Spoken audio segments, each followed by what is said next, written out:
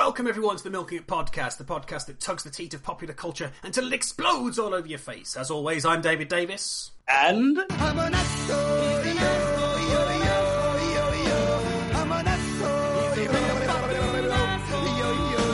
it's Boo Lamont. And here we are, it's episode 25. Can you imagine? Episode 25. It's good to be alive. Yes, Dave, and hopefully we will actually manage to finish off what we started last week on our little chat about sitcoms. But apart from that, it's business as usual. So join us now as we take a stroll through the week of geek. It's the Milking It Podcast. You are going to put in Simply the Best by Tina Turner for my name music this week, aren't you? Oh, yeah, dude, don't worry about it. I'll sort it out in the edit. Excellent. I've got the feeling that you're milking it. You've got the honey for the boys. You wanna milk it and you know. You've gotta milk it and you know. Yeah, the feeling that you're milking it.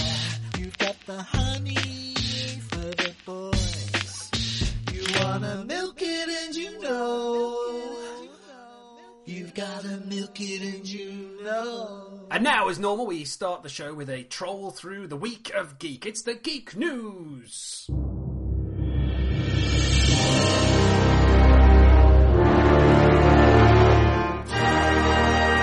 Geek News. So, Booley, what's been lighting up our milkingitpodcast.com this week? All the information. What we got first? Much to go through, Dave, and this is going to be a Batman-heavy episode. We're going to get chatty about our Batty. Not for the first time on the Milking Podcast. Yes, we are a fan of the Caped Crusader. Yes, indeed, sir.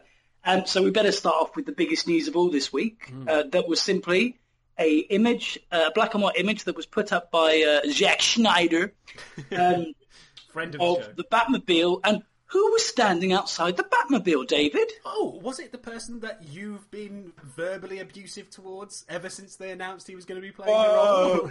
Whoa! If you go back to the episodes when it was announced, I'm sure I was in the camp that said wait and see, as opposed to I don't like it. I think you may have been erring towards caution with that one, sir. But if I can find a clip, I'll put one in. But I can't. Yeah, but exciting. The first image they've revealed it. This film it's still 2 years away, dude. 2 years away, and he's drip feeding these little bits to us. Not that he needs to. I was slightly more excited than I thought I would be by this. It's we spoke briefly a few episodes ago when Kevin Smith, hey, there's that name again, mentioned on one of his podcasts that he'd seen the suit, and he teased that it was sort of a 70s look to it and everything else. It's in fact the Frank Miller Dark Knight suit, by all accounts. Yes. And Kevin Smith confirmed, because the picture that Zack Snyder tweeted out was a black and white image. So I had everyone guessing and loads of people photoshopping colour over it and trying to really sort of geek out over it. And some very, very funny memes of sad Batman, which I don't know whether you've seen any of those. But the best one I've seen, David, is they've replaced Ben Affleck's head with Bill Murray's, and it just looks perfect. Oh, God, I'd watch that film. Yes, so... Sorry. No, so basically, it's literally one picture, and it has just blown up all over the place. I have seen this picture now so many times, and it's so many levels of intricate detail, but the suit looks really good. There was a comment by Kevin Smith, who is in no way linked to the movie. Obviously, he's a big Batman fan. But he said it's actually not the only suit that he thinks is in the film. He believes there may be a number of suits that Batman wears across the course of that particular film. A film which I now know the proper name of. Indeed, that was David. The other announcement this week, wasn't it? It was. It is still tentatively titled Batman vs. Superman, but the tagline is Dawn of Justice. Well, it's all right, isn't it? I quite like that. Dawn of Justice. Makes sense. Well, it makes sense because of what's been confirmed to follow it. Yes, the Justice League movie, which we've spoken. Absolutely. We revealed in the last episode that Cyborg had been cast. We also know that Wonder Woman, played by Gilbert Godfrey. I'm an Amazonian. Yes, I'm sure he may pop up a little later on. In fact, a little bird tells me, or was it Iago the parrot that he played? Aladdin. Dear, Yes. Sorry. Back to the magical world of Batman. Yes. Yes. So the Batman reveal. They've revealed the title. They've revealed the Bat Tank, because I'm not going to call it a Batmobile until they've made it look like a car again. But the Bat Tank and Batman have all been revealed, all looking rather nice, and all aiming squarely for that 2016 sweet release date. Yeah, absolutely. Like I say, it's a long way off, but it's certainly something that if he keeps doing this, which he's known to do, he's done it with other films as well that he's worked on. Just that sort of drip feeding of, he knows how to play the Geekverse. He knows how to get everyone excited about these things. I'm hoping there might be some more of it, because they have started filming, haven't they? I think. There's some mention of Gilbert Godfrey as Wonder Woman was pictured filming some sort of sequential shots for that. So yeah, it's happening. We know that now, and we know Batman's in it, and we know he looks all right. Ben Affleck's got a decent chin, which is what I said when he was originally announced. So all you need is the only thing Ben Affleck needs to play is Bruce Wayne. Batman is Batman. Batman is that iconic suit. So you could have anyone. Most of the time, it won't even be him. It'll be some stunt person taking his place. But I'm very excited. I think it's genuinely going to be good. Sticking with 2016 release dates, David, the next bit of news is staying the realms of superhero. Is Universal have one last Marvel property under their banner, and they're determined to get it out. Okay. And 2016 will see the release. So far, it's rumoured that 2016 will see the release of Namor the Submariner by Universal Studios.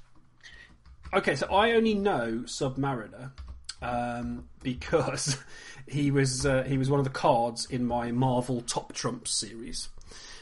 So the character himself, like a sort of Neptunian guy with a big trident, and that's all I can think of with Submariner. So I don't really know much about him. Yeah. He's like Aquaman, but for Marvel. He's exactly like Aquaman, except he's not as hated by... It'd be quite interesting. I said they couldn't do a Thor movie, and I was wrong. So I'm probably going to be wrong about saying they can't do a Submariner movie and keep it interesting. It's going to need other heroes in the movie. But then again, Thor didn't either. Maybe it's going to be good. I really want to see who's working on it first, but it has the potential to be rather good. Submariner, as the character, he's definitely associated with people like Hulk and Iron Man. So there's a lot of Avengers characters that he is associated with. So it could potentially become a crossover if it's Universal's last property, and they've only got a certain amount of time to keep it. Sure. Eventually, everything reverts back to Marvel, doesn't it? So. Yeah, I think if it's a bit like the X-Men and Fantastic Four, where they've had to keep making movies, haven't they, in order to keep the franchise as part of them. There's like Sony Pictures have had to use... They famously rebooted Spider-Man, as we've spoken about, purely because... obviously at the time it seemed weird because it wasn't much time between the last movies and this new reboot, but it was purely because they needed to keep that franchise going. If they'd lapsed and let it go any longer, then they would have reverted back to Marvel and the all-powerful Disney Corporation. All hail the Disney! Wow. You are absolutely. It's true though. With the Marvel films, they will all end up eventually back at Disney. It's talking of Marvel films. Sorry to move on from Submariner so quickly. There's no other information about it. There is a bit of information about, and it does tie back to the all-powerful Disney Corporation. Oh my! The teaser trailer for the Big Hero 6 movie, which is released in the UK in February 2015, so next year, has been revealed. This is what I got to say about it. I'd never heard of Big Hero 6 before this movie was announced. Well, I mentioned this to you, didn't I? A few weeks ago. We never spoke about it on the podcast because I'm rubbish at remembering stuff like that. But I was listening to an interview with... Oh, Christ, what's his name? With one of the guys he's like the head of Marvel, basically. Kevin Feige? And he was asked the question, now that you're part of the Disney Corporation, because Marvel is still amazingly, quite a small operation in terms of the number of people who work for them, and the way they do things hasn't really changed. In that they're very dedicated people who are just in love with the Marvel brand and the characters, and they all understand the universe. And so it's. He said you'd be surprised if you walked into their building compared to like the normal sort of Disney corporation thing of having thousands of people working on all these projects. He said it's quite not a cottage industry, but it's still quite a small thing considering how much money Marvel is generating at the moment for Disney. So he was saying, basically, he was asked the question, would Disney Pixar be interested in doing some work in terms of the characters, and will we see some sort of animated series or things like that? He said there's a couple of TV series in the works in terms of animated stuff from Disney, which we'll see in the future, sort of 3D animation. But yeah, he also mentioned this, which was the this film, which, like I said, they've put the teaser out for today. Characters I'd never heard of, and characters that the guy who was interviewing him had never heard of. And he said, well, that's the idea, you can take all these sort of small characters that people don't really know unless you're a proper comic nerd and you're like obsessed with it, and they can develop them. And sorry, go on. Sorry, they say that, but in the last Wolverine movie, the main villain was the Silver Samurai. Now, the Silver Samurai is one of the base members of Big Hero 6. Yes, completely. But I don't think people know that he's part of that group. Do you know what I mean? I don't think it's like saying, Frank Sinatra and the Rat Pack. I think it's people know Silver Samurai. And I'm sure Sunfire, who's the other kind of main member of the Big Hero 6, I'm sure he's been in one of the X-Men movies as well. But you are right, it's massively made up of characters that I'd never even heard of. It's very Japanese orientated, Big Hero 6. It's kind of like almost parodying like Japanese bordering stuff, on the sort of manga style. There's a character in it called Fred, who they refer to as Fredzilla, and his power is literally to turn into like a Godzilla-like creature. That's his ability. Genius. Talking of which, we'll be discussing that a little later on. It does look interesting. I must admit, I watched the teaser for it. It's something I'll watch because I'm a big fan of the sort of the 3D animated stuff from Disney.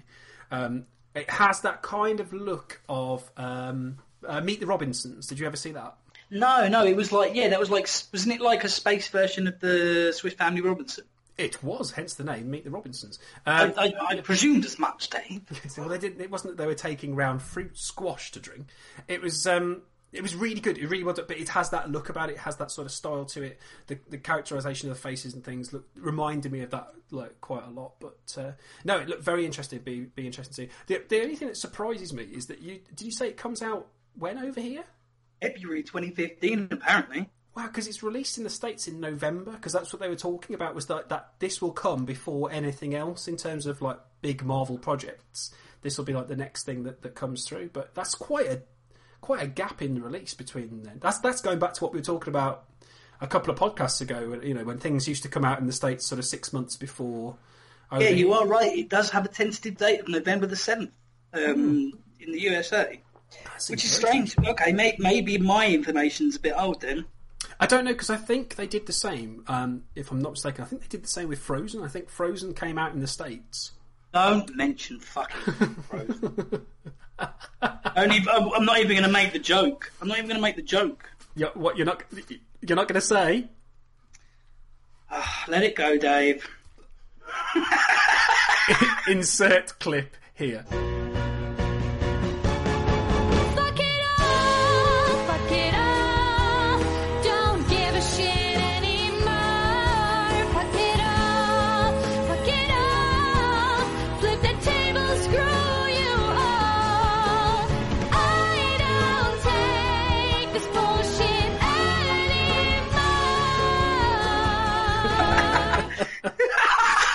Oh, we've actually just played that on the Milk and Git podcast. It took us 25 episodes, but we got round to it.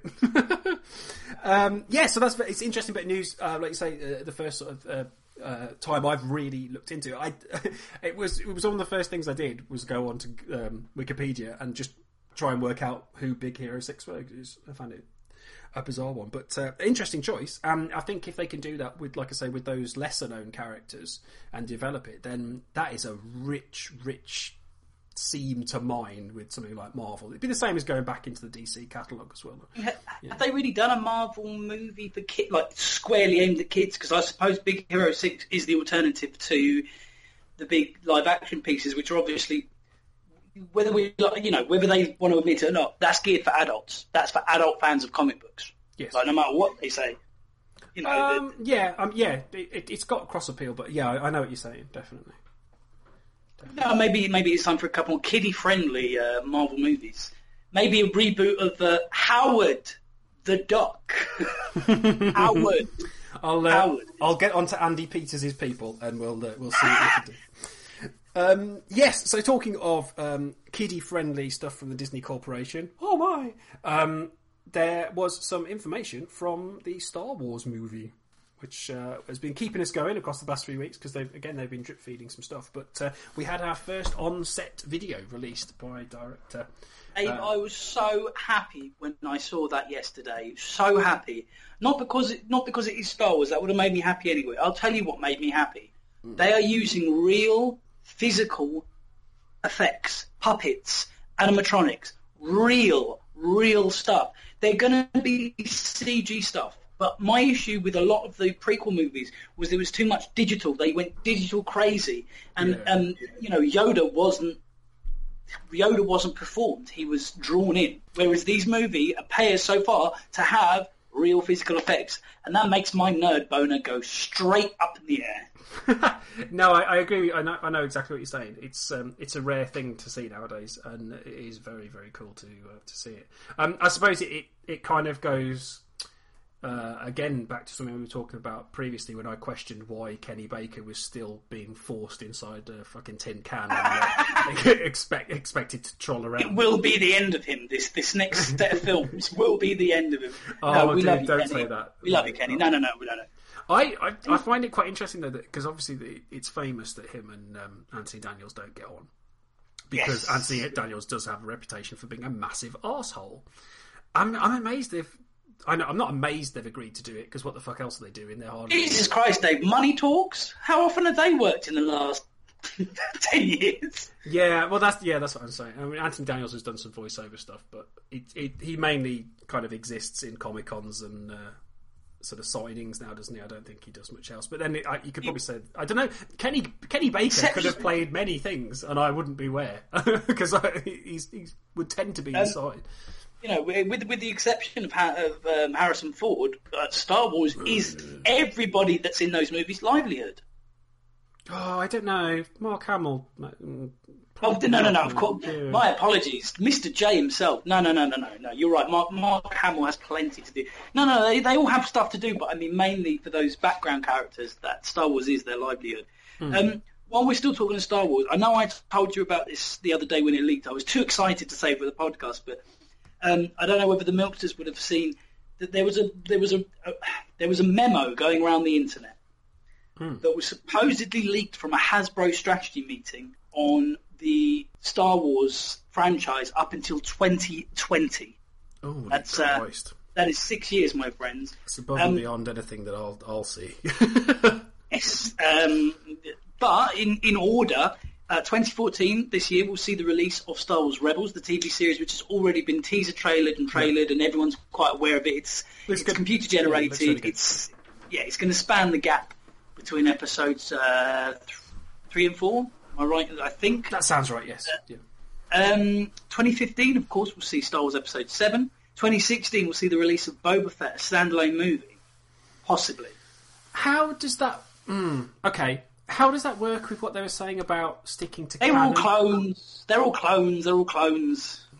Okay. Just asking.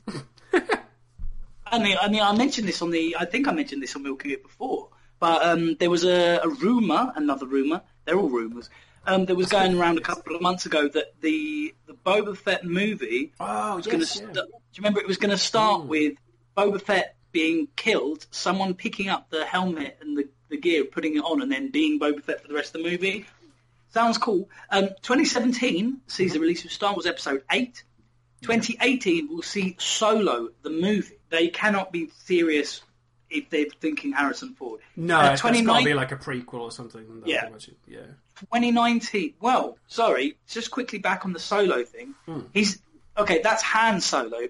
It doesn't necessarily mean the movie will be about Han Solo. Solo's daughter. Do you remember they were looking for a girl not too long ago to play Han Solo's daughter? So him. I know they're not using the extended universe, but even in the extended universe, he had a daughter and a son. I think the twins. But the thing is, by that point, they will have created more universe to be. You know what I mean? They're writing the story now, aren't they? In terms of what's going to happen in the future, so they can pretty much get away with anything. Well, 2019 will see the release of Star Wars Episode 9, and 2020, and this is the one that piqued my interest the most. God forbid I'll be dead by 2020, but 2020 sees the release of a movie tentatively titled Red 5, which is Luke Skywalker's call sign in the Rogue Squadron, which was the squadron sent on the first attack on the Death Star, if you remember that, way back a long time ago in a galaxy far, far away. That's lots of interesting Star Wars stuff coming out of that, isn't it? And I can only presume that someone's getting fired. Take it with a pinch of salt. Whenever these things are leaked, it can tend to be a long time until they're proven true. So I reckon if by 2016 we've seen Episode 7 and Boba Fett, then I'll take this little leaked memo as gospel or false gospel, depending on your religion. Very good. There was another little bit of news in terms of the Guardians of the Galaxy while we're on the sort of Marvel tip. Absolutely. Now, me and Dave like to do a geeky podcast each week, and of course we pride ourselves on being thrust forward at the forefront of all geek news, and neither of us have watched it, have we, Dave? No.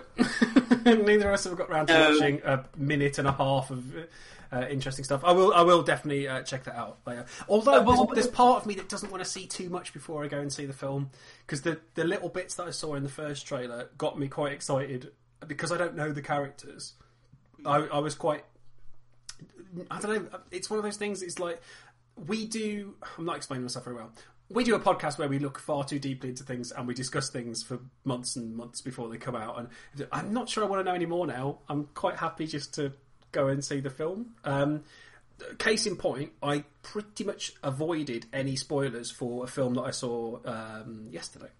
Dave, we're still in the movie section because I'm about to mention said movie. So just quickly, before we get on to what you're going to talk about, through the success of the release of Godzilla, they've already greenlit Godzilla 2, and they've got the first one, looks amazing and sounds amazing, and I hear on very good authority that it actually is amazing. So Dave, now that Godzilla 2's been greenlit, yes, it's fairly obvious that this is going to be a franchise that's going to stick around. So I understand you saw a film the other day that you rather enjoyed.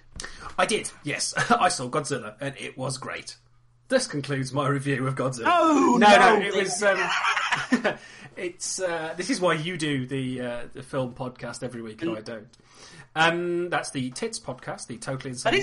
Sorry, there was a perfect drop in for an opportunity to mention the Tits podcast, starring myself and Mr. Dino Peppers, available every week on iTunes, Stitcher, and everywhere else shitty or decent podcasts are available. Absolutely. So yes, I went to go and see it yesterday.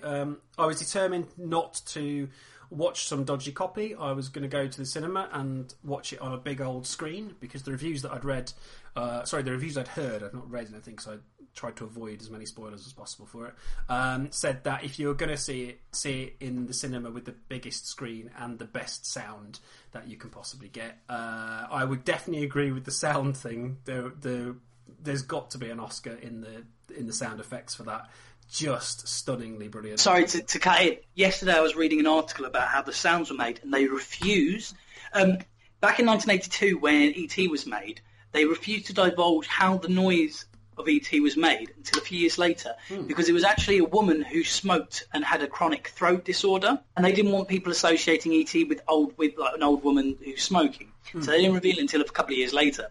Now, this new team that have developed the Noise of Godzilla, they're not giving away anything. They're not telling people how it's made. A little interesting factoid of the week for you, David, is that the original sound for Godzilla in the original movies was made by rubbing pine oil.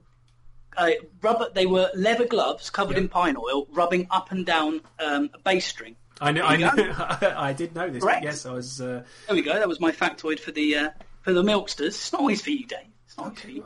The sound apparently is fantastic. People said you could feel the floor shake. Absolutely could. It was incredible. Especially there's a sequence towards the end, which I don't want to give any spoilers away for it because I know you're going to go and see it. But there's a sequence towards the end where you get a proper fucking good old-fashioned Godzilla monster fight.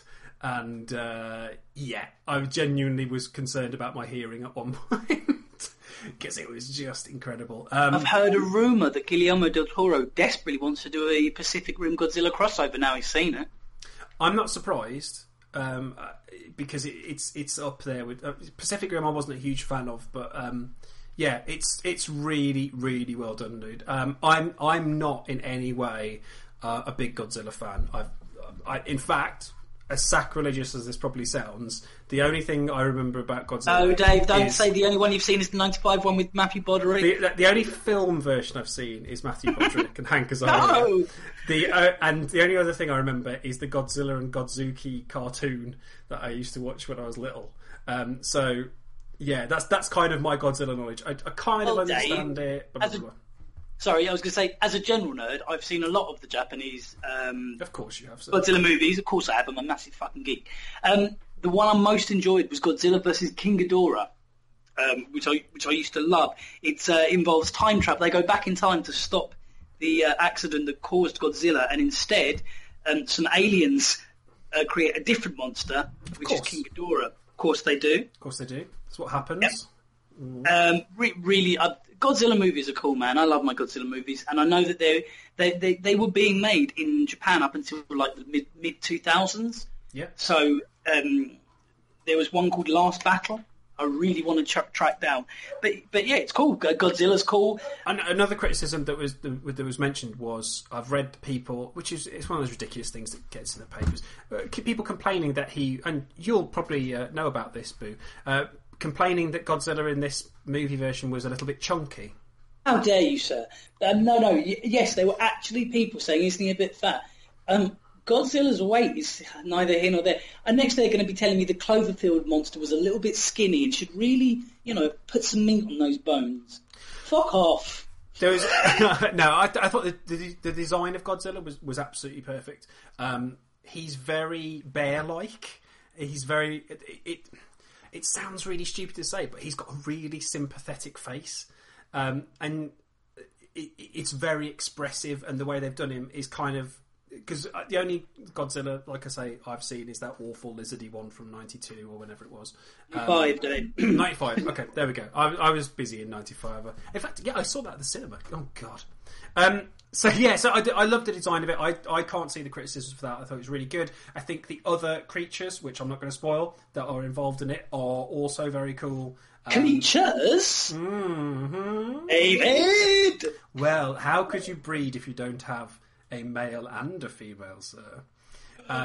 Stop now. Yeah, but luckily we have Godzilla. And he's going to help us out. And there's some really funny bits in it. There's some really great acting in it. There's been some criticism as well that I was reading about the fact that Godzilla doesn't fully appear until about 45 minutes into it. It's a fucking monster movie, you idiot. Oh, that's one of the cardinal rules. How long till we saw the alien in Precisely. Alien? How long before we really saw the Predator in Predator? Like, these people need to fuck off. This is the problem with this day and age, is people want to see everything in full view on the screen. No, you need build-up. You need tension, you need suspense, and then finally, when you see that when you see the monster, that's the payoff. If we saw the monster 5 minutes into the movie, what is the payoff of the movie? the producers of the upcoming Blade Runner 2 have asked publicly if Han Solo, there we go again, it's another booty error right here on the Mega Podcast, have asked if Harrison Ford would like to reprise his role as Deckard in Blade Runner 2. I saw this, and hasn't this been going on for years now, that we want Harrison Ford in Blade Runner 2? But I swear, 10 years ago, I was reading the same news on, like, ain'titcoolnews.com.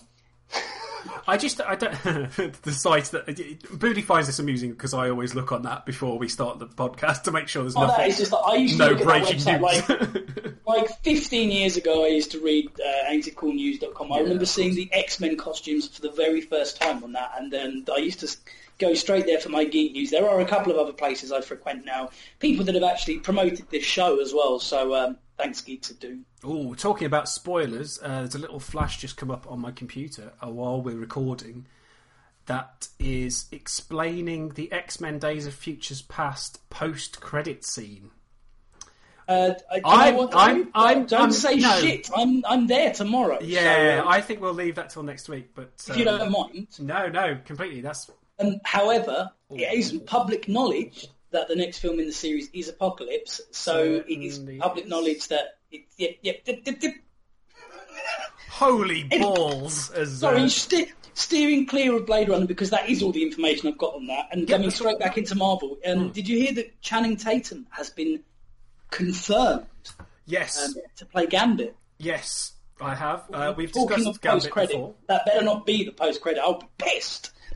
No, I think I'm not going to go into it because I've just read what it is. So yeah, Channing Tatum. Yes, what a beautiful looking man he is, and he's also going to be playing one of my favourite Marvel characters. Not a Marvel guy, but I am a fan of the Gambit. Very excited to see what they do with this. I think he's a good choice. He looks like Gambit, for God's sake. He looks pretty perfect. And Just need to get the accent right.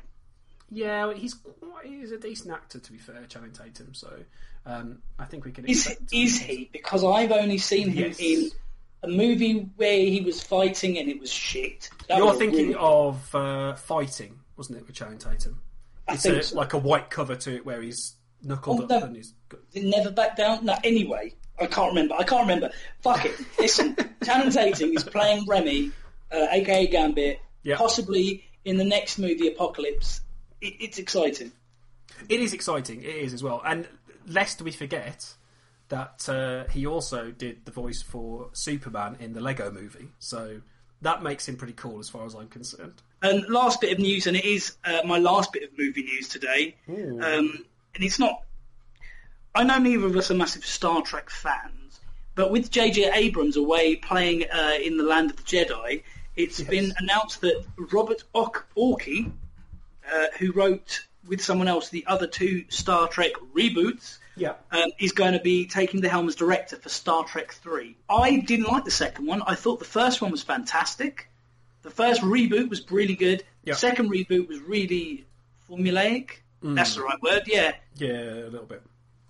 I mean, the only good thing about that, as far as I'm concerned, because like you said, we're not massive Star Trek fans. They are, though, I think, did I read during the week that they're finally releasing the Next Generation on Blu-ray? It's all been sort of souped up and made sexy and looks really good. I remember watching the Next Generation stuff quite a bit when I was younger, just because it was on every night on Sky when you had Sky. Whereas I am a DS9 man. I always liked DS9. I don't know why. That was, out of all of the series, DS9 was my favourite. I know that Star Trek Next Generation was the most popular one. I mean, it brought Star Trek back to the masses. You got to remember there was like a 20, 30-year gap between... No, not that long. There was a 20-year gap between the end of the original series and the beginning of Next Gen. Yeah, it was quite. Yeah, there was quite a gap, to be fair, those. And then, and obviously, back to Patrick Stewart being a world-class actor, I will always say that Picard is the superior officer. Indeed, I would. Yes, definitely, I would choose Patrick Stewart over. Make it so. Interesting enough, and that. Oh, do you know what ties it? This is a little bit of a side note. We were talking when we talked about sitcoms last episode, and I said about Ade Edmondson and Rick Mayall doing Waiting for Godot, on the West End stage. And which I was blown away by the knowledge of. I'd never heard that before. Well, I managed to get hold of a copy of Patrick Stewart and Mind Help Me. Come on, Dave, is that final answer? British actor? Yes. I managed to get hold of a copy of Patrick Stewart and Ian McKellen doing Waiting for Godot. And can genuinely say it's one of the greatest things I've ever watched in my entire life. I just sat there, mate. I love the play anyway, but to see those two doing it was just amazing. And everything that they've done as part of the sort of X-Men junkets that I've listened to in terms of interviews and stuff has just been wonderful. It's just, those two together are just the greatest combination. I feel like they are truly bringing the world to rights. Like, the pair of them.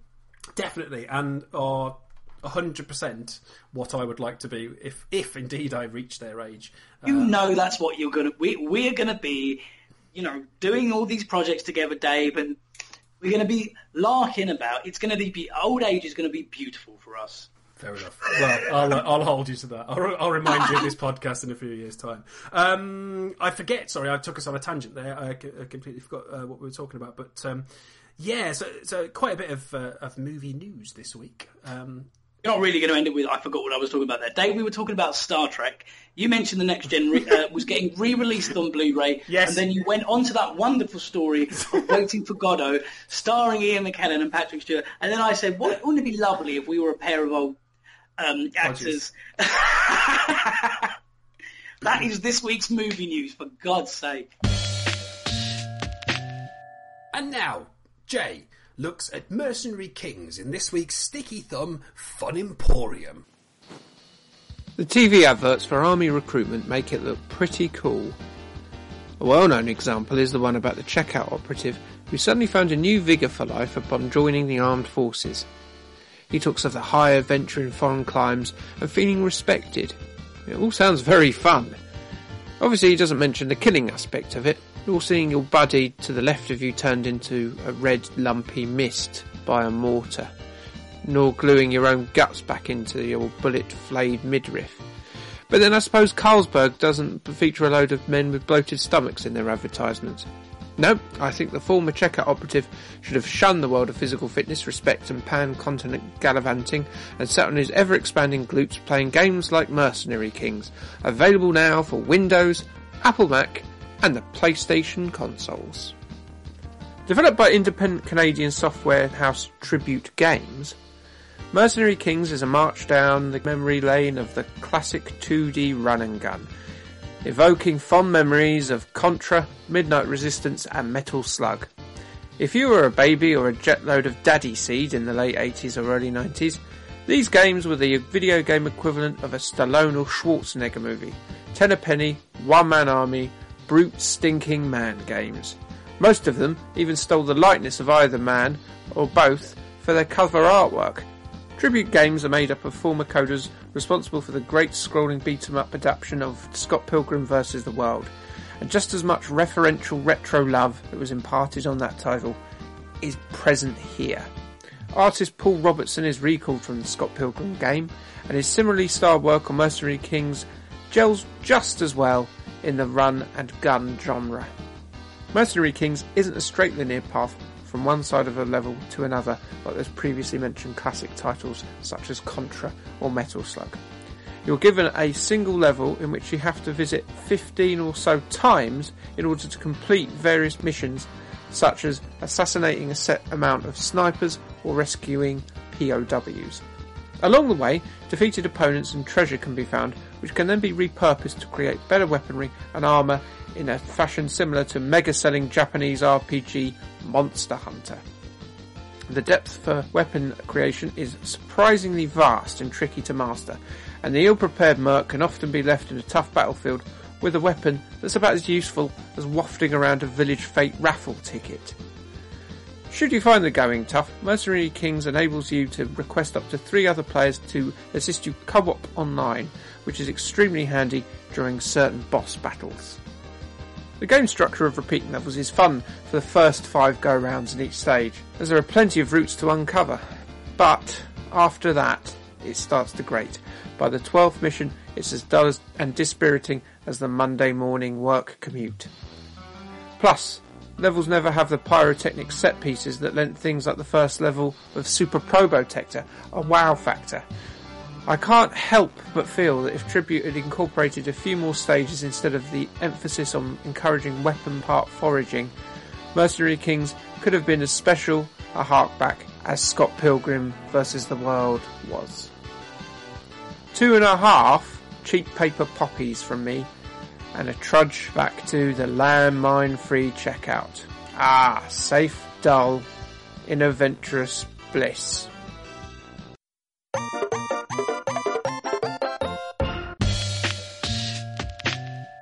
So now I've cleared the room from my brain fart there, we will move on to a little bit of TV news this week. Only a couple of bits to mention before we crack on with our sitcom conversation. The first was they have finally put up a trailer for the Flash TV series, which is being greenlit by Fox. They've announced there will be a full season made, so the pilot has been successful. With the big concern that we spoke about a couple of episodes ago was Boo was worried that the way that they showed the running was the most important thing, which I agree it is very important in terms of Flash. It's very easy to do in the comic books, not as easy to do in terms of that. Boo, did you get a chance to check out the Flash TV trailer? I did, sir. And you know what? Not bad. It was the trailer I saw was the character of the Green Arrow shooting various arrows into a tree, and Flash was catching them. As you do, yes. Yeah, as you do, and not bad. But this is my problem, Dave. They're talking Justice League movie. Flash is a very important part of Justice League. Yeah. So yes, I was going to say exactly the Arrow. same thing, dude. Sorry, just back because people were interested in my opinion on this. Yes, the running effects were rather good. They were very, very far-flung from the 90s TV series, which is what we were worried about. And they've done it very well. It's very modern, and it looks the part. So you can't say more than that. The only thing I'd say is that I watched the same trailer, obviously, and you didn't get a lot out of it, really. It told you a little bit of what it was going to be. I just thought the character... Cause the Flash I'm used to is from the animated world that they've been doing, because I've never really read Flash comics and that kind of stuff. He just seemed to be a bit of a dick. He came across as a bit of a sulky teenager, as opposed to an actual character I'd want to spend some time getting to know and learning about. And I don't know. I mean, and again, going back to the Green Arrow, I did have a conversation with Judas, in fact, on Andrew Judas Carter, former guest of the Milking It podcast, and a mini milk all in itself, still available to download on iTunes. And Stitcher. And Stitcher. Yeah, absolutely. Basically, I had a conversation briefly with him on Facebook via the milkingitpodcast.com. And he was saying that I was a bit unfair with what I said about the Green Arrow based on one episode. And I think he's right. I mean, I watched that one episode. Wasn't impressed with it at all. It really put me off. I noticed that the first season is now completely on Netflix, so I might... Not saying I will, but I might sit down and try and watch a few more episodes and get to know it. But it's just, there's something intrinsically cheap about those when you compare it to things like the HBO series. It's very Buffy. It's extremely Buffy. No, I mean, which is, and guys, I'm a big Whedon fan like the rest of you. There's nothing wrong with that. But you got to remember, Buffy was made. Oh shit! Has it really been that long? Yeah. This is going to be painful. You ready for this? Buffy was made nearly 20 years ago, so it's still got a similar look to Buffy, to how Buffy looked 20 years ago, just into like the way it looks. So for me, I don't know, I just wasn't feeling it. But then you got to remember that I wasn't that high on Smallville either, even though I'm a massive DC fan. Smallville. I did see a couple of episodes. I think the best thing about Smallville was the guy that played Lex Luthor. What a really good actor, great look, and he looks like Lex Luthor. If anything, I would rather have him playing Lex in the next Batman film than Jesse Eisenberg. But I digress. Yeah, for me, it just didn't grab me, which is why I stopped watching it after like a couple of episodes. Yeah, fair dues. I mean, I'll give it a go. I'd be more interested in watching Flash than I would be in terms of watching Green Arrow, but we shall see what they do. And like you say, the only concern with that is that they are two huge characters in terms of the Justice League. So might cause some issues, might not cause some issues. It depends. I suppose if they get actors that are very different, then that might help. I see the point. Just get the actors from the TV series, bring them into the movie. I mean, if they're already establishing the character, as long as you can bring it into the same universe, like, as long as you can establish that they're all in the same universe, then I don't see a problem with it. No, I disagree, dude. No, I wouldn't do that. I'd cast some very different people to do it.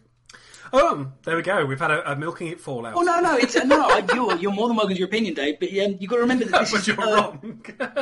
No, you're not necessarily dude, wrong. But my take on it is that this Justice League movie, this Dawn of Justice, this means that everyone's young. This is the beginning of the Justice League, and the Arrow and Flash in the TV series appear to be fairly young in age, which is why I think it would work. But you are right. You are right, sir.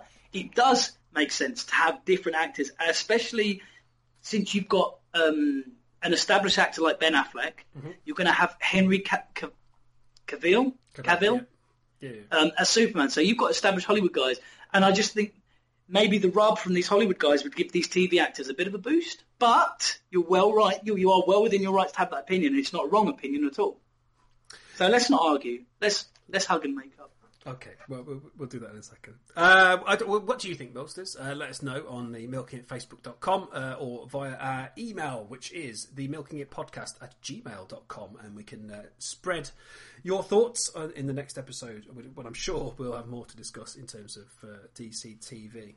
Or if you want to instantly have a go at us, don't forget that we're also on Twitter, @TeatTugger. We don't have many followers, but maybe you can change... boost the trend to be a Milkster on Twitter. Definitely. The other bit of TV news that I'd got written down was the Simpsons Family Guy crossover. Yet again, I've got the word "why?" written by the side. David! This could be our second fallout of the night, but I'm really, really not excited or convinced by this at all. But so Simpsons Family Guy. Tell us about it, Boo. What do you know? Well, Dave, the characters from Family Guy end up in Springfield and will end up meeting their comedy counterparts. Homer and Peter will have a big scrap. Lois and Marge will be hanging out. Bart and Stewie will be doing the rounds as well.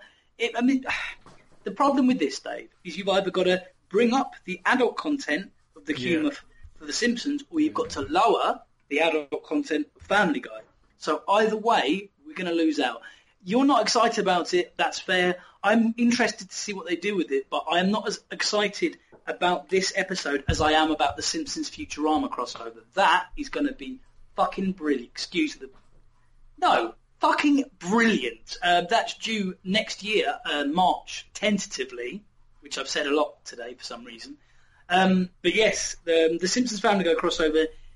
I will wait and hold judgment on that. That will be available to everybody in September. So I'm really looking forward to that, just to see what they do with it. But as I said, I'm far more game for the Simpsons Futurama crossover because I'm already having withdrawal symptoms from Futurama.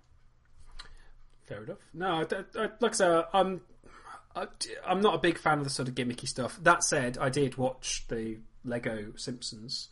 You didn't mention it last week either, did we? No, I meant to. I completely forgot. I got it written down, but never mentioned it. But it was a really good episode. It was really cracking. I've not watched any of this new season.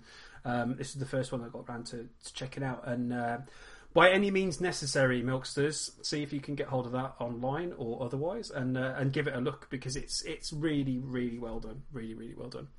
Some nice little gags in that one. But Simpsons Family Guy, no. I don't think it'll top the South Park Simpsons Family Guy episode that they did, the Cartoon Wars one, the two-parter, which was a genuinely great crossover, if very unofficial. Oh, just while talking to South Park, you can add this or it's up to you, but I was very excited to hear that Bill Hader is returning as a full-time writer for the new series of South Park. If you don't know, Bill Hader is like my hetero comedy man crush. I love everything this man does. Yes. And yes, I often am posting stuff that he does. He is just a marvelous comedian, a very, very funny guy. And yes, it's been announced that he's got his own TV show coming out soon, which is really exciting. But more exciting for me is the fact that after spending his first full season on South Park last year, he's returning. And for me, that just is brilliant because it means I'm going to continue to enjoy South Park well into the next few years. Okay, yes, I know who he is. The only other I love him for some reason, David. I don't know what it is. He's a very funny man. He's a very, very funny man. It's like I started watching a lot of Saturday Night Live stuff, and he was in most sketches, and just everything he does, from like a game show host to the gay man Stefan, just every character he does is different and funny, and you can tell he's having a while of a time, and that's how I feel about me and my comedy partner, David Davis. We have a laugh while we're doing it, and more so than trying to be funny. I find it amusing, whatever we do. So I hope you guys do too, obviously. Absolutely. Any more TV news while we're looking at TV geeky news? A couple of minor things with not much information to go on. You may remember last week, Milksters, I mentioned that there is a Friday the 13th TV series coming out soon. We had a bit more information about that trickle through. It's going to be set in different time periods of Jason's life. You're going to see various characters returning, including Jason's mother. And coming off that news, there was news that another horror franchise is getting a TV series, and that is the Omen TV series, Dave. You may remember the original starred Gregory Peck. Ah, yes, I remember it well. Do you know what? It's one of the few horror movies I have actually watched. So yeah. Oh, brilliant!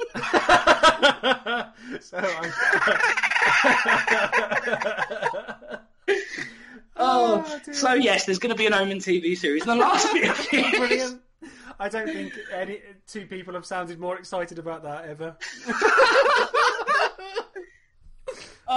And the last bit of TV news I have, and it does count, is it's a web TV series that's been in the making for years, but there's been more information on Street Fighter Assassin's Fist, which is a live-action show based on the characters of the series Street Fighter, very much in a similar vein to the Mortal Kombat reboot they did a couple of years ago.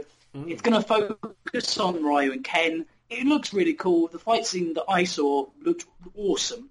And very, very true to the game. So I'll put the trailer up on the Milking It Facebook fan page, which you can find at milkingitpodcast.com.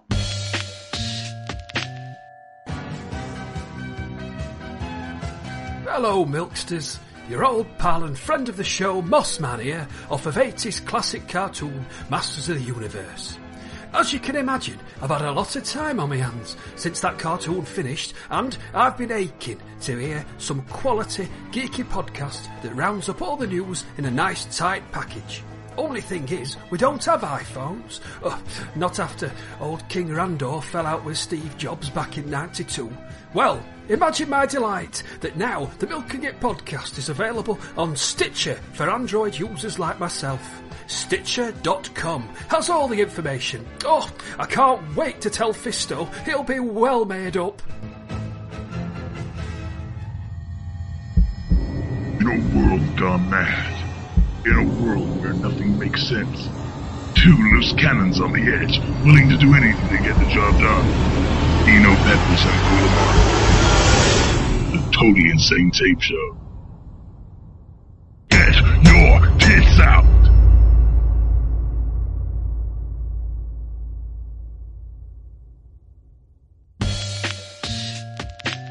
So we said it was going to be a little bit Batman heavy this week, and there has been another little bit of Batman news, which was the first trailer containing gameplay footage of Batman Arkham Knight, the brand new game which is coming to PC, Xbox One and PlayStation 4 later in the year. Boo, did you get a chance to check out the trailer? Were you as disappointed as I was? You can't promote something as a gameplay trailer. No. And show, 10 seconds of the 2-minute trailer was gameplay? Everything, yeah. It was done in the graphic engine, that I don't deny. But as far as I could see, the only playable gameplay was the bit in the... Did you see that? Well, of course you saw it. There's a part where you're driving in the Batmobile in a tunnel, and you go so fast you drive upside down. Of course, very Men in Black, I thought. Yeah, that was exactly what I thought as well. The first thing that came into my head was Men in Black. So, I mean, there was a couple of bits where there was obviously a bit of the fighty mechanic again, which looked like it was the same animations that they'd used in the previous ones. It's just going to be a sexy-looking Arkham City, isn't it? Of course, and that's fine, dude. I will play that game. I will enjoy that game. I will love it. And Kevin Conroy said that it's one of the best Batman stories he's ever been involved in.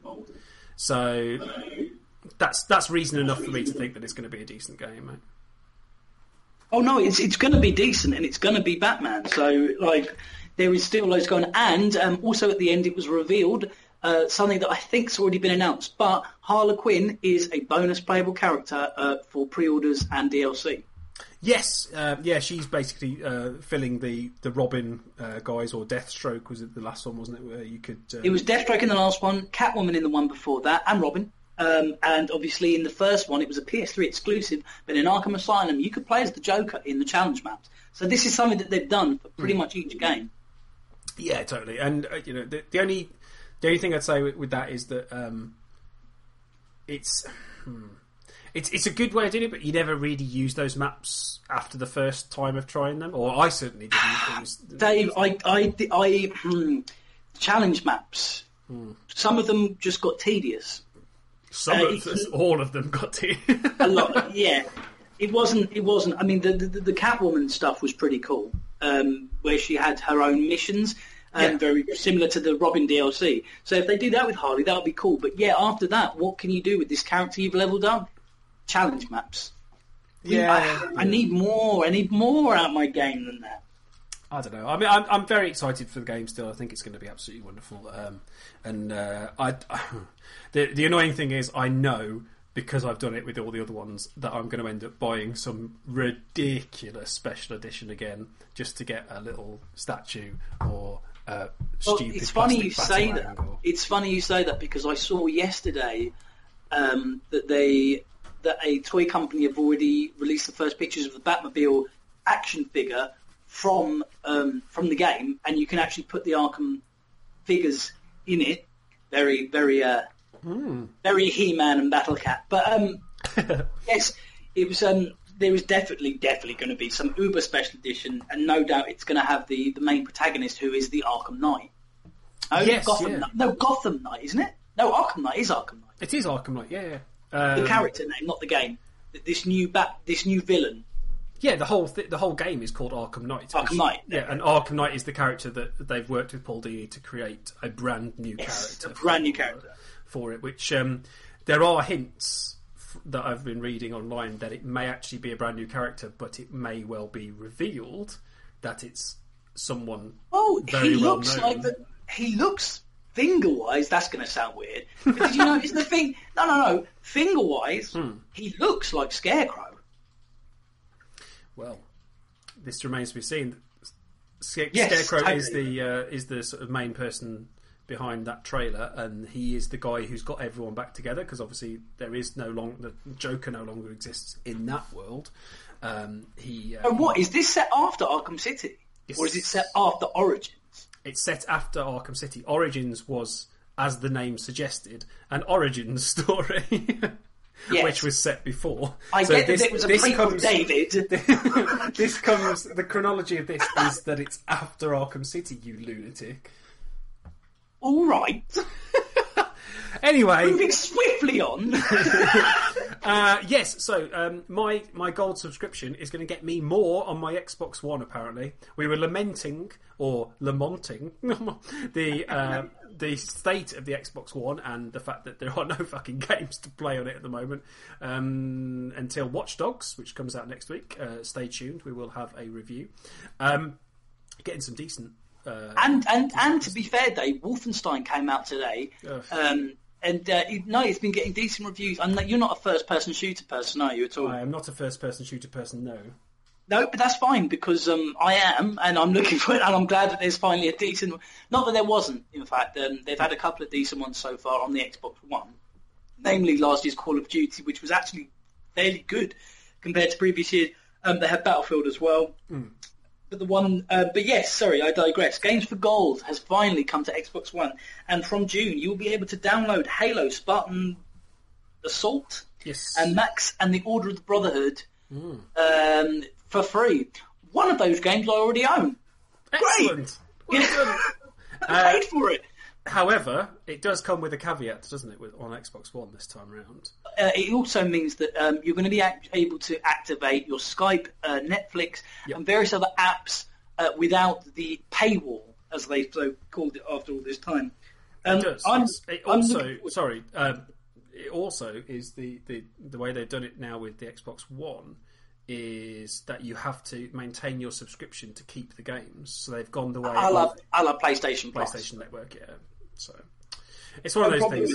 No, if it means that you get some decent games, because that was always the issue, was that Microsoft complained that they'd be paying through the nose to give you really good games as opposed to some sort of 3-year-old game that you're maybe not that interested in, but you get to keep it forever, sort of thing. So that's not a problem. I mean, I generally like to have a gold account anyway, but then it was because of the kind of the Netflix and the Skype and that kind of thing. In fact, I could probably say the only reason I have a gold account on this Xbox One is because Dave and I use the Skype a lot, and you have to have a gold account at the moment for that.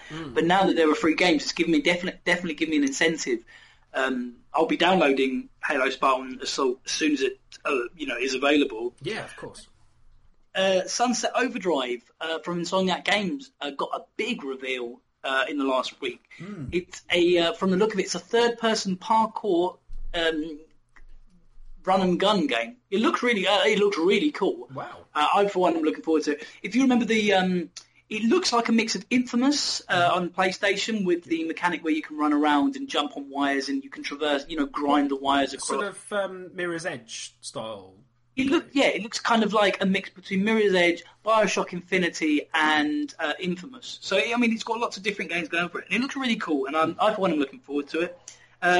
The other game announcement from Microsoft this week was a game that if you didn't think it was coming, you know nothing about video games. That is Halo 5, Guardians. That's been announced on the Xbox One, obviously. I've never played a Halo game. Can I put my hand up and say that now? You can say it. I've played all the Halo games, and no, I haven't played all the Halo games because I'm not a fan of Halo. I played Halo 2, nah. I played Halo 3, it was all right. Yeah. Halo Reach, or Halo Reach Round, as it was lovely called in this house. It's like living with Oscar Wilde, isn't it? But yes, Halo 5 has been announced, and also a rumour of something called the Master Chief Collection, which would be Halos 1 through 4 on one disc, available for your Xbox One. Oh god, another rehash of previously released titles. Reboot shoot! Yes, we need to. Yeah, there weren't any reboots mentioned this week, to be fair, but that's probably the first one we have. So I can hit you with I can lay another sequel on you, Dave. Oh, lay it all over my face, neck and chest, sir. What have you got? So this week, Dave, very excited, a group of friends of mine had sent me the cover art for the sequel, a sequel we're all looking forward to in my little world, and that is Far Cry 4. Thoroughly enjoyed Far Cry 3. The DLC, Blood Dragon, which was basically like an 80s action film with full synth and neon special effects, was absolutely brilliant. So Far Cry 3 as a whole was a really good experience. Yeah. So Far Cry 4, I'm expecting big things from. Sweet, I will check that out. I haven't played that franchise particularly. It never really appealed, but it does seem there's a lot of buzz for Far Cry 4. I know there's been some controversy over the cover art and things like that, but that's probably something we'll discuss a little bit further when more things have been announced for that. It's getting to that season though where gaming becomes cool again, because obviously we're hurtling towards E3. Oh God, yes, E3's coming up in the next few weeks, isn't it? Yeah, I mean, one of my friends has got like a Facebook group where he's pretty much posting up every day all the bits and pieces ready for that, and there's some good stuff that's going to be shown there. Some interesting things in terms of we spoke on the Facebook page via milkitpodcast.com that the WWE 2K15 might have been delayed. There was some concern that they were going to delay it, but they've announced that it's, lo and behold, going to follow the... I believe you said I would sell my children. I would bet my children if I had them. I believe I quoted Bobby Heenan in saying I would put the house, the kids, and the mortgage on the fact that it will be released exactly the fucking same as it is every year, because it's a tried and tested way. They're not going to release it outside of the key Christmas window because they have that strategy in place for it already. The exciting thing for me was the fact that the team who worked on last year's NBA 2K14 are working alongside Ukes to develop it for the next gen. And if anyone saw the graphics for that NBA game, if they can replicate that for the WWE game, it will might still play like shit, but it will look fucking amazing. We've come a long way, Dave, from hearing from pixelated graphics and Michael Cole. My particular favourite of the old commentaries was he hit him with the last ride. The best was the commentary for, I think it was, it wasn't Warzone, it was the one after that. Was it Attitude? Attitude. Shane McMahon, and I know I've got this as a clip, so I'm gonna tell you what it is, but then I'm gonna play it. Is Shane McMahon, whenever you hit them with because you had a signature move and a finisher, and you'd hit them with your signature, and Shane McMahon would go, "Booyah! Out like a light." Booyah! Out like a light! Feel the fury of Kanu. Do you remember Warzone when Ahmed Johnson used to say, and you could never hear a fucking word that he would say? Hey, if you want to play like that, there ain't nothing between us but air off duty, boy. So go ahead, bring your toy and get ready. Because there ain't nothing on this earth that's going to save you from this staff weapon. And you're gonna put him in trouble. Get off, I'll be down. What? What? I'm gonna be there. Oh, WWE Warzone. Acclaim Entertainment. How come you're not in business anymore? It can't have just been the ECW games. Oh, God. Sorry, I two don't... of the worst games. Anyway. Yes. Back on track, Dave. Two last bits of news I have got for you is the PS Now system has gone into beta and people are using it. Ooh, hello. Is there any feedback as to how it's getting on, or whether it's worth doing, or is it very closed doors at the moment? It's very closed doors at the moment. It's a public thing, but no one's talking, so I want to know how it's going. It's only been available for a couple of days. I would be interested to see how they're doing the beta. Do you pay per game still, or do you have access to a couple of free games to try it out? But no, it seems fairly interesting, and it's something that I'll be looking. I'm still a PlayStation owner, so it's something that I'd be looking to do in the future. Yeah, I think it's interesting. Like I said, I've never been a PlayStation guy. One of my friends is a big PlayStation guy. Not just you, but one of my other friends is a huge PlayStation. Oh, another friend. Yes, I have two friends. And he's very excited about it. He thinks it's going to be, because he's really into his iPad and everything else. He's like, yeah, but I can play, wherever I go, I can play. And he has a decent journey to work every day, so he's like, yeah, I can play it on the go and I can do this and the other. It's like, okay, be interesting to see how that works. Cloud stuff for me so far has been pretty unimpressive, but yeah, agreed. It has. I've not. Actually, you've got a bit of interesting news that leads on from that cloud thing, don't you? Yeah, completely. The Xbox One, they've finally announced what we said previously was going to happen. The Xbox One will be released across the world without the Kinect. Yes. So, really happy that I was an early adopter of that one. So, I've got to say it, mate. I like my Kinect, but purely for voice commands. Purely for voice commands. In fact, I'm recording this podcast on the Kinect. Precisely. We not to allow allow a view behind the curtain, or to spoil with smoke and mirrors the the delightful Milky podcast. But we do record it. I mean, I'm on a normal Skype system. You are doing yours via your Xbox, which you have done since you bought your Xbox One, haven't you? I mean, and there is a notable improvement in the quality of your audio when you got the Xbox One. So it is very, very good in terms of the quality of the microphone on there and stuff. I do use it. I use it for. I've learned how, I'm not going to say the words, obviously, because I don't want to start messing around with my Xbox now. But no. I found I've got the voice controls down now, so and it's effective 100% of the time. Unless somebody's screaming over the top of me, it really does work.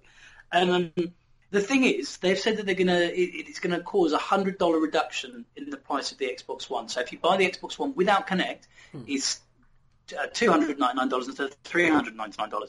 However, they have also stated that the Kinect will cost more than $100 to make. So if you want to Kinect outside of buying it with the bundle, you're going to end up paying out more than $100.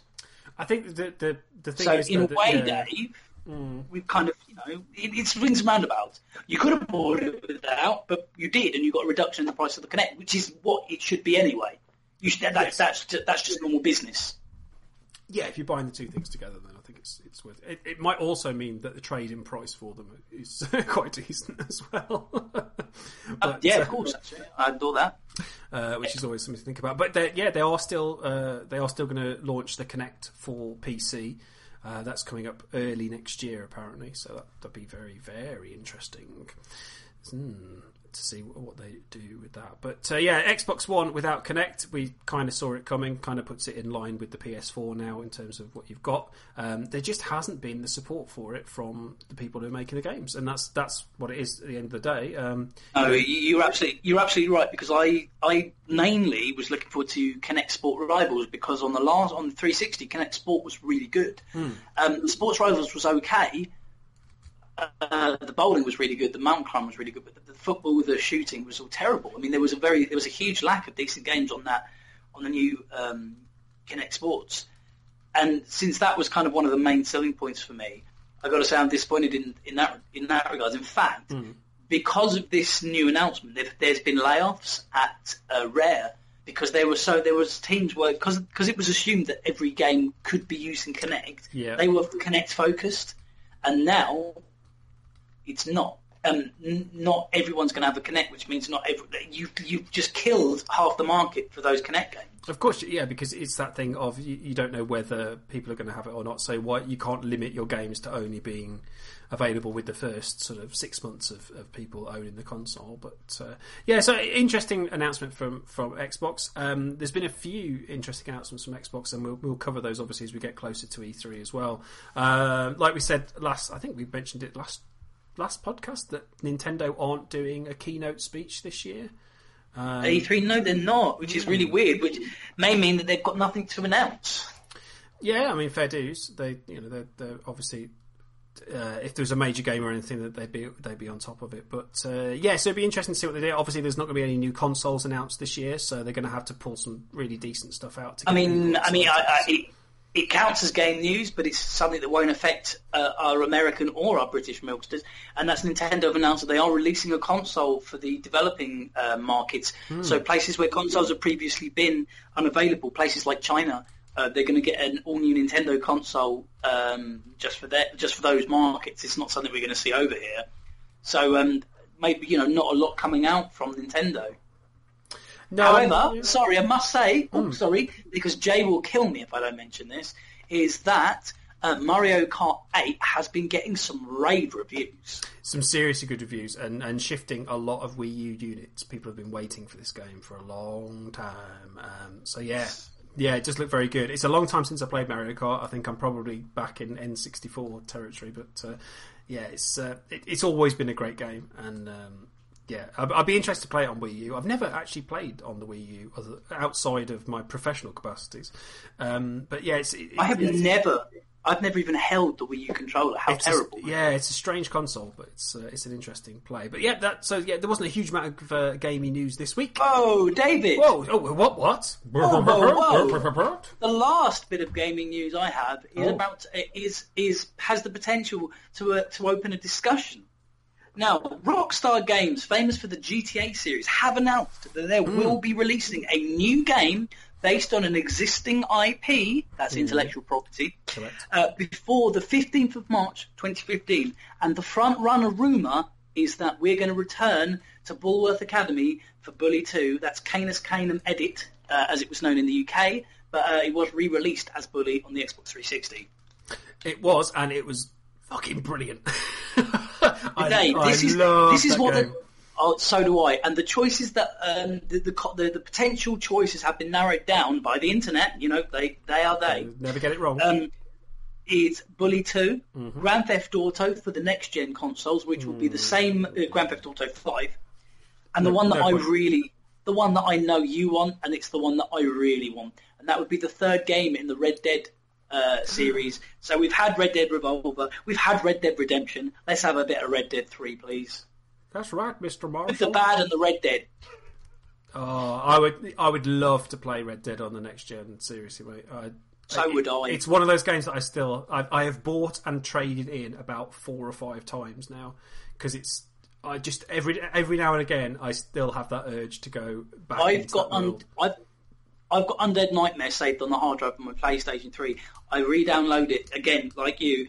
I crack that out maybe once or twice a year, just so I can have a ride around, bit of a duel, and a bit of an explorer. And what a wonderful game! And you know, I love the fact that it gets me hyped for westerns, because on May the 30th, I know I should have stuck this in movie news, but the new Seth MacFarlane western, which we mentioned last week, comes out, and I'm going to get myself hyped up. So A Million Ways to Die in the West, I'm going to get myself hyped up by having a little game of Red Dead before. And I promise you, Dave, that is the end of the video game news that I've got in front of me. So, last week we had a conversation about sitcoms. We were doing our top 5s. And unfortunately, the recording software failed, so we couldn't deliver the final ones in our little roundup. So we're going to do that for you right now. I got to the point where I'd given you my first 3. Boo had given you his first 4. For me, number 5 was Bottom, just to recap. Number 4 was Gimme Gimme Gimme. Number 3 was Phoenix Nights. Boo, what were your first 4 that you discussed with us last week? Dave, my number 5 was that alien adventure classic, Third Rock from the Sun. My number 4 was the British pop culture sensation Spaced. Number 3 was the sitcom that started the whole old argument, Dave, and that was Red Dwarf. And my number 2 was, of course, which we ended on last week, the wonderful Blackadder. Absolutely, and I think most people will have agreed with those ones. Okay, so to crack on, my number 2 is a sitcom called Early Doors, probably not known by many people outside of the UK. I don't think it was particularly successful in terms of the US, because it is very nuanced and northern. It's written by Craig Cash and Phil Mealy. Now, Craig Cash was involved in another great sitcom called The Royal Family. He also used to write for Mrs. Merton and a number of other bits and pieces. But so this sitcom is set in a pub called The Grapes, which is in Greater Manchester, and it's basically just all about the pub landlord Ken and his daughter Melanie, the barmaid Tanya, who he's got a bit of a crush on. You're not quite sure if there's a bit of a will you won't you thing, but it's the very sort of little nuanced northern humour that is so wonderful about it, and I would urge anyone who hasn't had a chance to see it to check it out. Every single episode I found out is on YouTube, so you can check it out. It was between 2003 2004, so there's some little bits and pieces in it that haven't particularly aged well, as sitcoms like that do if they're based on real life. But yeah, definitely check that out. It's called Early Doors. And it is, it's not a spin-off of the Royal Family, but Caroline Aherne and Peter Kay both did some sort of script checking for them. So, it's got that wonderful, wonderful northern humour. So Early Doors is my number 2. Oh, you still have the ciggies, Joe? More or less, yeah. You lying sod. You've already had a couple in here. Yeah, but I've not had a single one all day. You'll never give up, you, as long as you've got all in your ass. Oh, well. With your balls. You ain't got the willpower. Of course I've got the willpower. Given up a few times, me.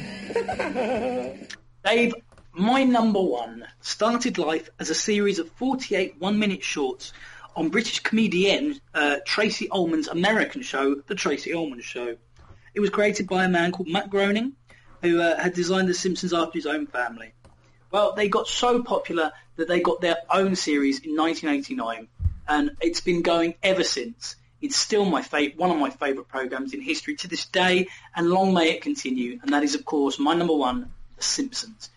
It's going to be very hard to beat The Simpsons. It's the longest-running scripted TV show in history. There has been a very small amount of my life where The Simpsons didn't exist. So it's like they are a second family to me. I would be devastated the day it gets taken off TV. We've come very close a couple of times to The Simpsons actually being taken off. Again, we chatted about this last week, but unfortunately it didn't take to the recorder. So you were saying, Dave, that you'd heard an interview with Hank Azaria. No, it was an interview with Harry Shearer. Sorry, Harry Shearer, of course. Harry Shearer was talking about it, yeah. They all they wanted, the Fox wanted to pay them less and less per episode, and all they asked for in return was a little cut of the merchandise, to which Fox said no. So they all went back and just did the show. There was a point where I was ready to support. I mean, I would always support the cast. They'd brought me so many years of entertainment that if they wanted to end it because they feel they weren't being given their due, then that's fine. I respect that completely. Yes. They've brought so much joy to so many people for so many years. I'm very glad they worked it out. It's still here today. It's still on every Sunday. In fact, we were talking about it earlier because there's still episodes to come. We've got the Family Guy crossover. We've got the Futurama crossover. Long may Homer's reign as king of the sitcoms continue. So my number one has to be The Simpsons. Well, I think it's wonderful that your father has fallen in love with my mother. Well, I'm opposed to the whole thing. Damn opposed. He's damn opposed. Damn opposed. Bart! Homer, what possible reason could you have against Grandpa being in love? If he marries your mother, Marge, we'll be brother and sister. And then our kids, they'll be horrible freaks with pink skin, no overbites, and 5 fingers on each hand. Okay, so, yeah, my number one, now for me, it is mainly because, I kind of approach things as a comedy writer. I flatter myself that I'm a comedy writer. But for me, some of the best writing that I've seen in a sitcom in years is the one that I choose at number one. My number one is The Thick of It. I came to it very late. I came to it after it had finished. So the last episode was broadcast in October 2012. I'd seen nothing of this series. I'd heard about it. People had sort of chit-chatted about it. It became a bit of a comedian kind of idea of people who are in the business like it and yada yada yada. It's very clever and you'll like it because it's Armando Iannucci and I'd liked his stuff with Time Trumpet and I'd liked his stuff with the Day to Day. But this is without a doubt one of the best series, if not the best, which is why it's at my number one. Even though we did say last week this is a really difficult sort of a difficult list to make because it's comedy, but it's all about the British government. It's all about a character who is one of the best creations ever called Malcolm Tucker, played by Peter Capaldi, who most of our milksters will know is going to be the new Doctor Who, which is a very very different character than he was playing in this. Never has a man used swear words in such a beautiful manner. Absolutely wonderful. They did do a spin-off in terms of a couple of specials. There's 2 proper series and then there's 2 series which are kind of specials. They also did In the Loop, which was the sort of film version. And it's... I honestly cannot recommend it enough. If you enjoy just well-written, smart, intelligent comedy, if you enjoy people swearing, then definitely check out my number one of my sitcom top 5, which is The Thick of It. Let's hear a bit of swearing. I'm sorry, Malcolm. I'm really sorry. Fuck's sake, Jesus! Right, well now we've got another fucking adjective to add to fucking smug and glum, haven't we? Fucking retarded! Jesus, do you not think it would be germane to check who you're talking to? It's a fucking newspaper office.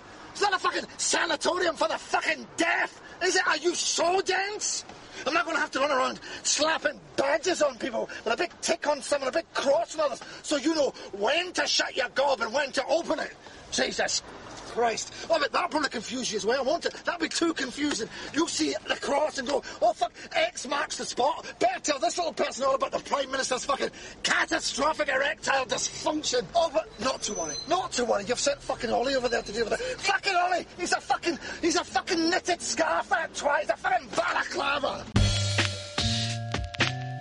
Remember that fat bloke that saved Jill in Resident Evil 1? Yeah? Well, so does Jay, and here he is with that man's backstory bollocks. Barry Burton was the eldest member of the STARS team that stormed the Raccoon City mansion in 1998.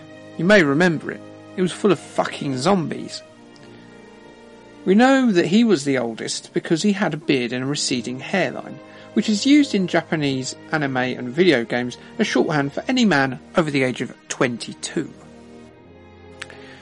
Barry survived the events of the first Biohazard. That's what us video game smart marks like to call it, by the way.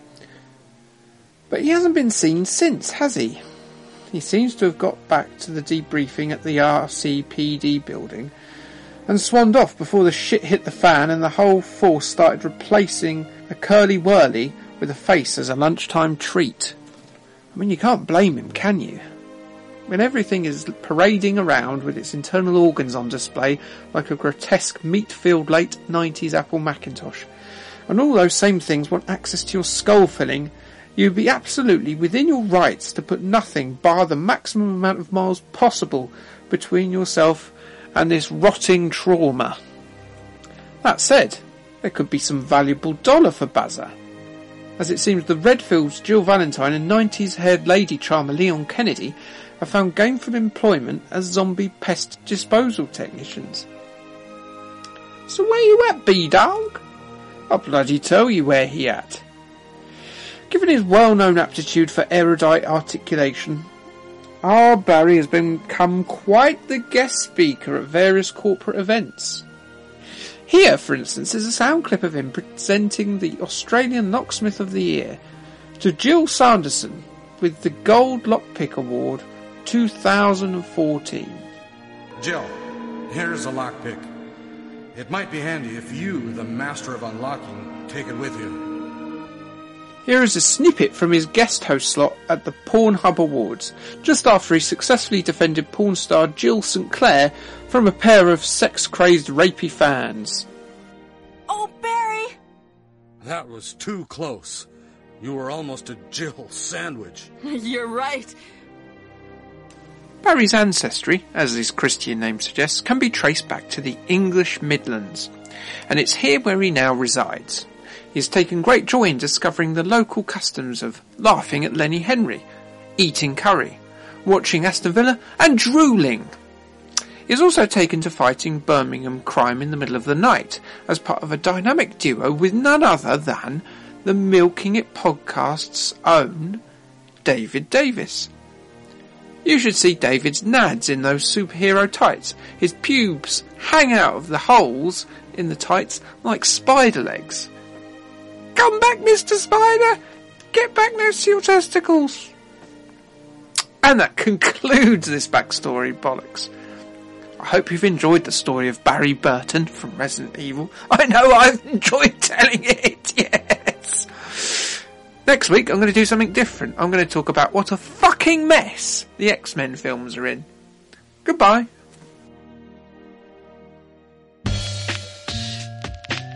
So that was the Milking It podcast episode 25. We finally got to the end of our sitcom countdown. I hope you enjoyed it, and all of the details will be up on the milkingitpodcast.com. You can email us. It's milkingitpodcast@gmail.com. So get in contact and let us know. Have a little old flick on the Twitter, which is @TeakTugger, and see what we're up to. But thank you chiefly to you guys for supporting us as you always do. Merchandise, David. I just want to thank everyone that's bought merchandise so far. Loving the pictures of you guys drinking out of your Milking It mugs. I appreciate all the ladies in their I'm a Boo Lamont Girl t-shirt. Guys, catch up. I want to see some of you guys wearing I'm a Boo Lamont Guy t-shirt, or even worse, if you hate my face, then get those Ed the Duck Guy t-shirts on. Take a picture and send it to us here on the Milking It podcast, and we'll put the best ones up. You may even be used in a collage of our fans. Who knows?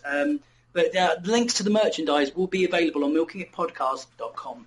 Absolutely. So as always, thank you to Jay for his bits and pieces that he does for us every single week. I think you'll agree they are one of the highlights of the show. Thank you very much to Dino Peppers for his wonderful artwork that he supplies us. Thank you, as always. I was asked a question about our music that we use every week. If you go onto the milkitpodcast.com, you'll see the link to the SoundCloud of the original song Milk It by John Sands. Cannot thank him enough for letting us use that each and every week, because it really does set the tone for the Milking It podcast. So thank you to him. I'm David Davis. And I'm Boo Lamont, and join us next week for more of the same as we take a peek into the Week of Geek at the Milking It podcast. You wanna milk it and you know. You gotta milk it and you know. Welcome everyone to the Milking It podcast, the podcast that tugs the teat of popular culture until it explodes all... Sorry. I thought something had happened. That was an inopportune moment. I moved my speaker and suddenly there was silence. I was like, please don't. It's because I said, welcome to the Milking It podcast, the podcast... Yeah, that is right, isn't it? Or is it just welcome to the podcast that...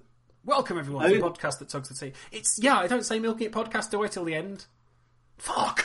Can't remember Do you not, though? I can't remember Welcome to the Milking It podcast, the podcast that tugs the yeah. teat of popular culture till explodes all over your face. I'm David Davis. He's welcome to the Milking It podcast, the podcast that tugs the teat of popular culture till explodes all over your face. Right.